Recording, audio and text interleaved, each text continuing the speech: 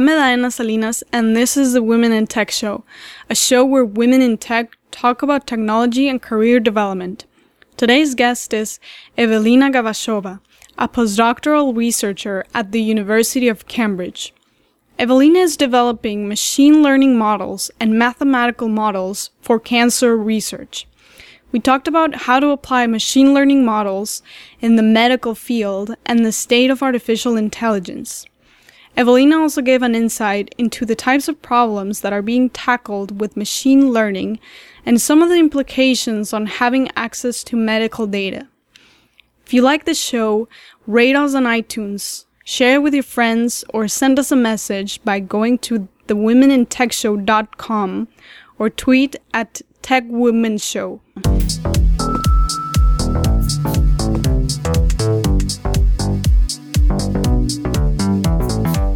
Evelina, welcome to the Women in Tech Show. I'm so glad you were able to come on the show today. Hello. Well, thanks for having me. So I want to begin talking about machine learning. One of the uses of machine learning has been to enable computers to do tasks that are trivial for humans. For example, recognizing objects, driving, understanding a language. And lately, we also interact with it more when we get recommendations on Netflix, social media. So it's clear it's become more important for us. And now we are seeing it being used in the medical field. So I'd like to ask you, as a postdoctoral researcher at the MRC Cancer Unit at the University of Cambridge, what are some of the problems that you're looking at solving with machine learning and mathematical models? Well, that's a good question. Well, the thing is, right now we have so much data, and that's true not only in biology, but also in other domains. So that led to current growth in machine learning, because right now we already have the data that we can use to train the models. And most of machine learning models require a lot of data. So over the next 10, 15 years, there has been massive growth in computational biology.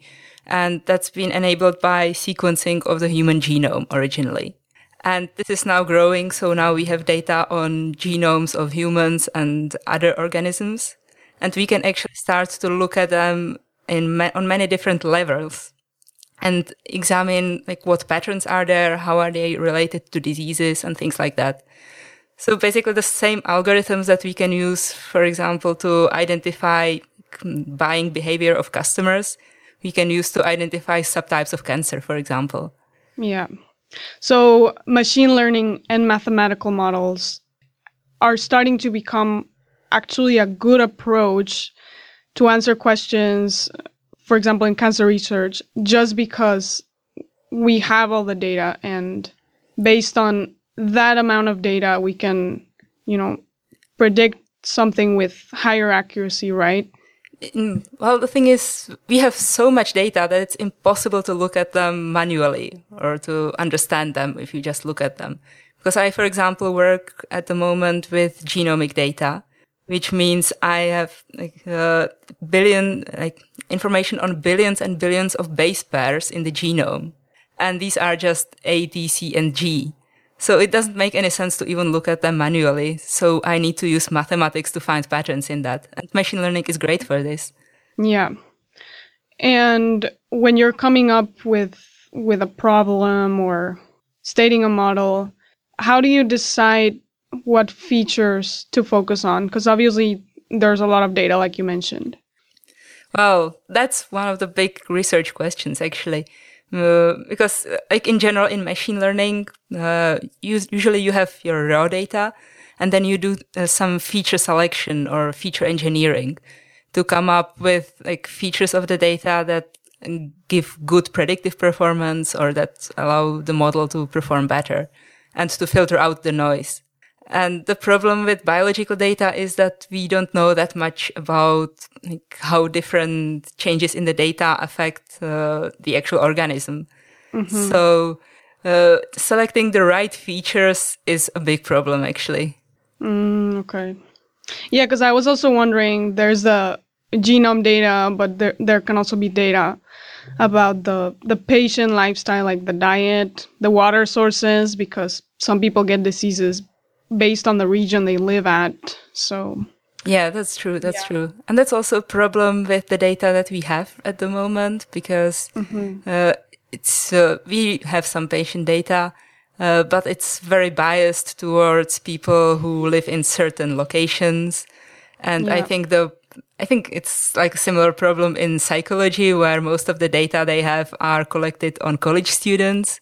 So it's always inherently biased in some way. And how accessible is this medical data? Like, there's a lot of it. Is it easily available online, or do you have to be within a research community? It depends on what type of data do you want to access. Because some data, when it's already like summarized and anonymized, some of the data is available for download through anyone. But once you can connect it to, for example, like information about the patient, meaning like what type of disease that patient had, how long that patient lived, probably if it was some aggressive cancer, and other features, then the data are anonymized, but still for some of the data and for like the really raw data on patients and tumors, you really need to be a part of a research organization. But most of the data is available online in some way. Sometimes you need to go through some ethics approval committees and things like that. But it's available, which is great because people are sharing the information. Yeah.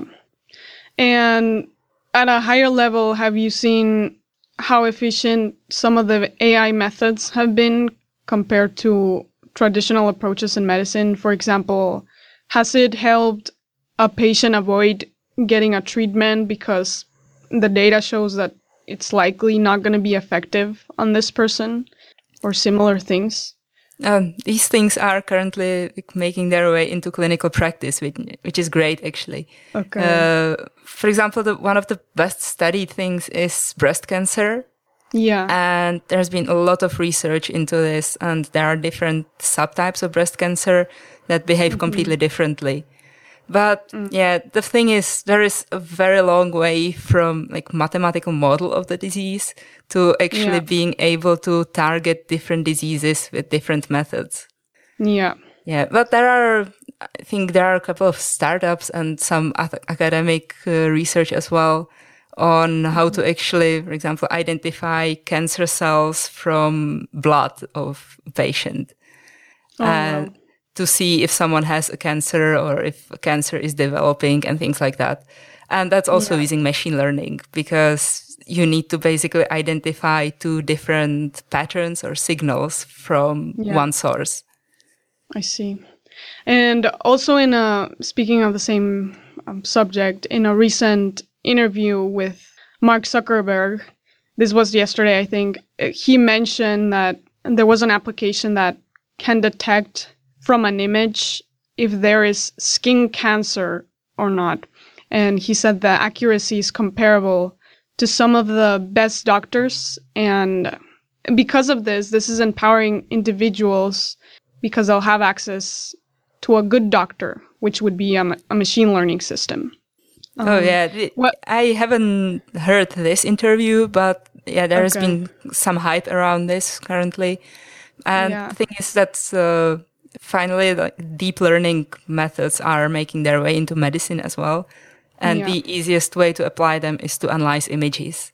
So this is where they will be applied first. And that's great because, well, the same system that labels data in Google, for example, can be used to label medical images, because it's basically the same task and the methods are there. So I think this will make its way into actual practice quite soon, or at least I hope, because because this is just a diagnostic method, and it's meant to help the clinicians and patients. And if it's not actually doing diagnosis, then you don't need clinical trials and things like that. So it's much easier to put this into practice. And I assume in the beginning, it can basically just advise the doctor it's not actually making the diagnosis itself. The application, you mean? Yeah, the application. Yeah, because also Watson is working at hospitals, I think. IBM's Watson, helping doctors with diagnosis. But yeah, in the end, like you mentioned, there's a person that makes a decision. Yeah, exactly. And when it's just about classifying image into two categories, like healthy, not healthy, then it's a very simple task, which is ideal for machine learning, to be honest. Yeah. What do you think we need to do to have more systems like this? Is this because, like, in addition to images, do you see something else that could easily be in someone's phone to help diagnose something?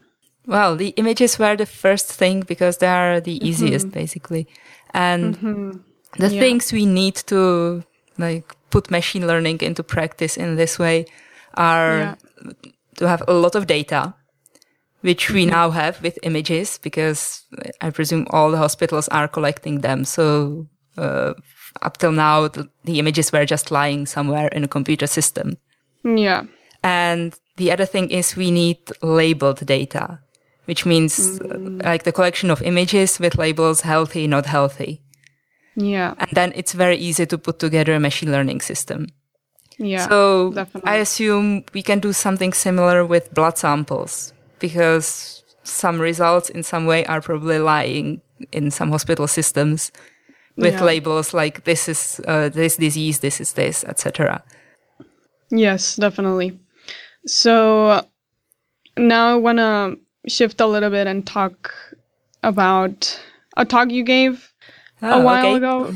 Yeah, it was titled How Machine Learning Helps in Cancer Research. And one of the things that I like that we talked about earlier is that at some point you start talking about the Netflix Prize Challenge, which was a competition that Netflix did for the best collaborative filtering algorithm to predict user ratings. Yes. And after you explain this, you state the problems, the variables, the people involved, like the user and then the rating itself. And you mentioned this same problem can be rephrased and be seen in cancer research. And I also noticed this is something that you do a lot. You have projects about AI concepts applied in literature, Star Wars, Twitter. Do you do projects like this as an inspiration, and then you think of a way in which you can apply it with medical variables, or is it mostly for fun? Or what's the story behind these projects that you do? Well, for some of these projects, it's true. I give a lot of talks where I usually apply some machine learning algorithms to some fun or engaging data sets. And it's usually either these are algorithms that I'm already using at work in practice on like biomedical data. Just applying them to something else is, firstly, it's a way how to get feeling for how the algorithm behaves. Oh, I see.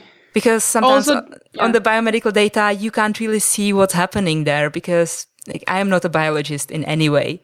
So whenever like I get some results and I say, okay, so these two genes come up in my analysis, I'm not actually sure if it makes sense or not from the biological perspective. So then I have to go and ask someone, etc.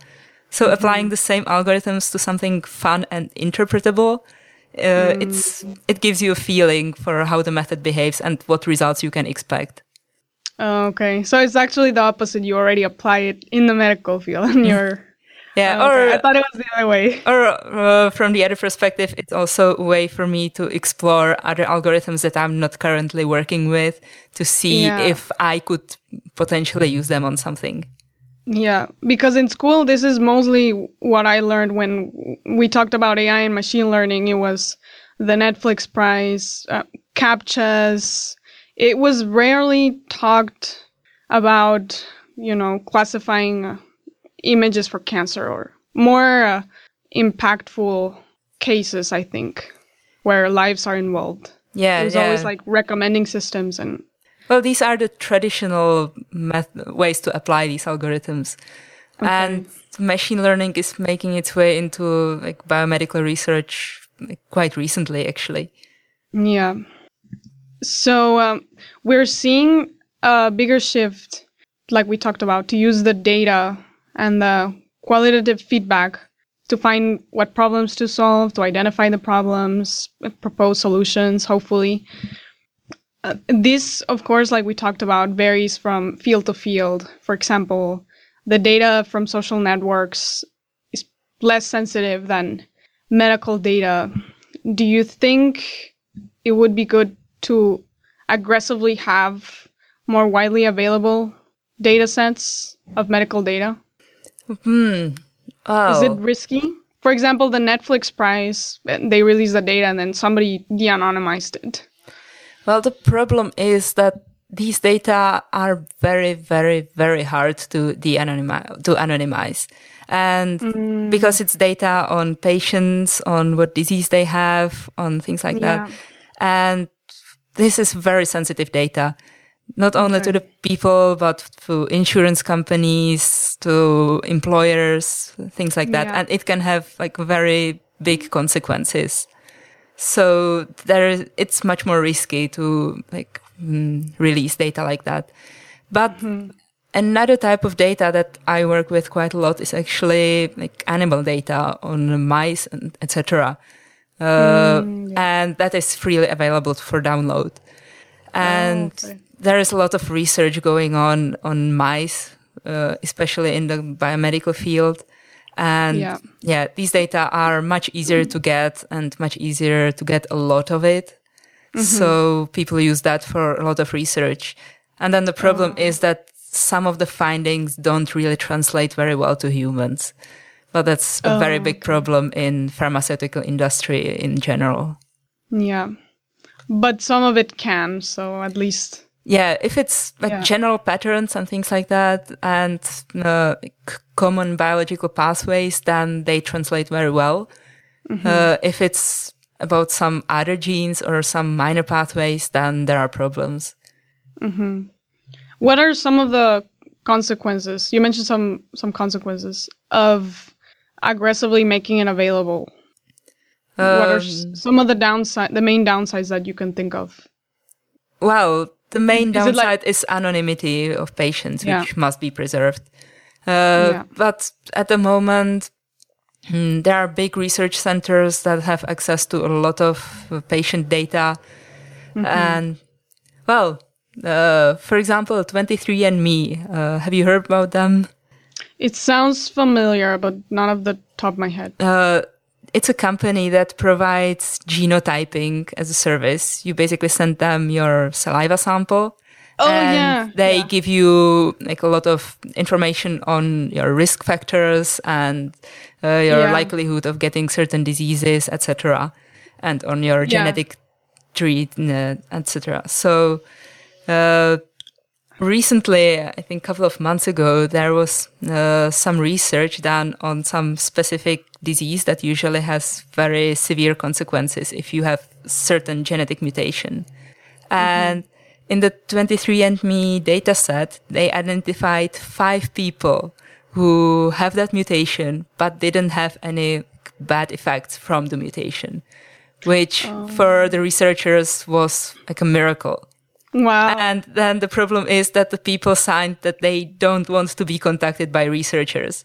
So now we know that there is some way how to avoid effects of a very bad mutation, but we have no idea why, because the people don't want to be contacted. Oh, wow. But at least this says there's people out there. You just have to find other people. Yeah. So this is another thing, like you can have the data available online and for other people to examine, etc. But sometimes it doesn't give you the whole picture. Yeah, because the patient in the end decides. Yeah. Can you use my data or not? And it's very sensitive data, so the responsibility lies with the patient. Yeah. So last question, what do you see happening in the next 5 and 10 years in machine learning and AI in general in the medical field? No, well, that's very hard to predict. But I think it will be much more common in diagnosis. It will make its way into clinical practice.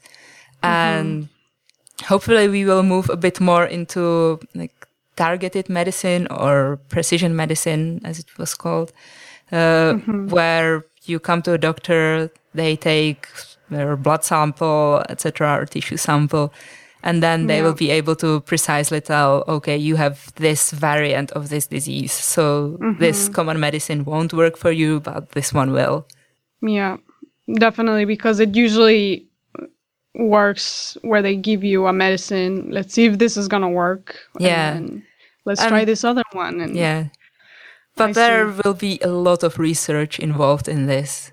So we are not there yet, definitely. Oh, for example, in my work, I usually identify some patterns. Right now, I'm working on data on pancreatic cancer.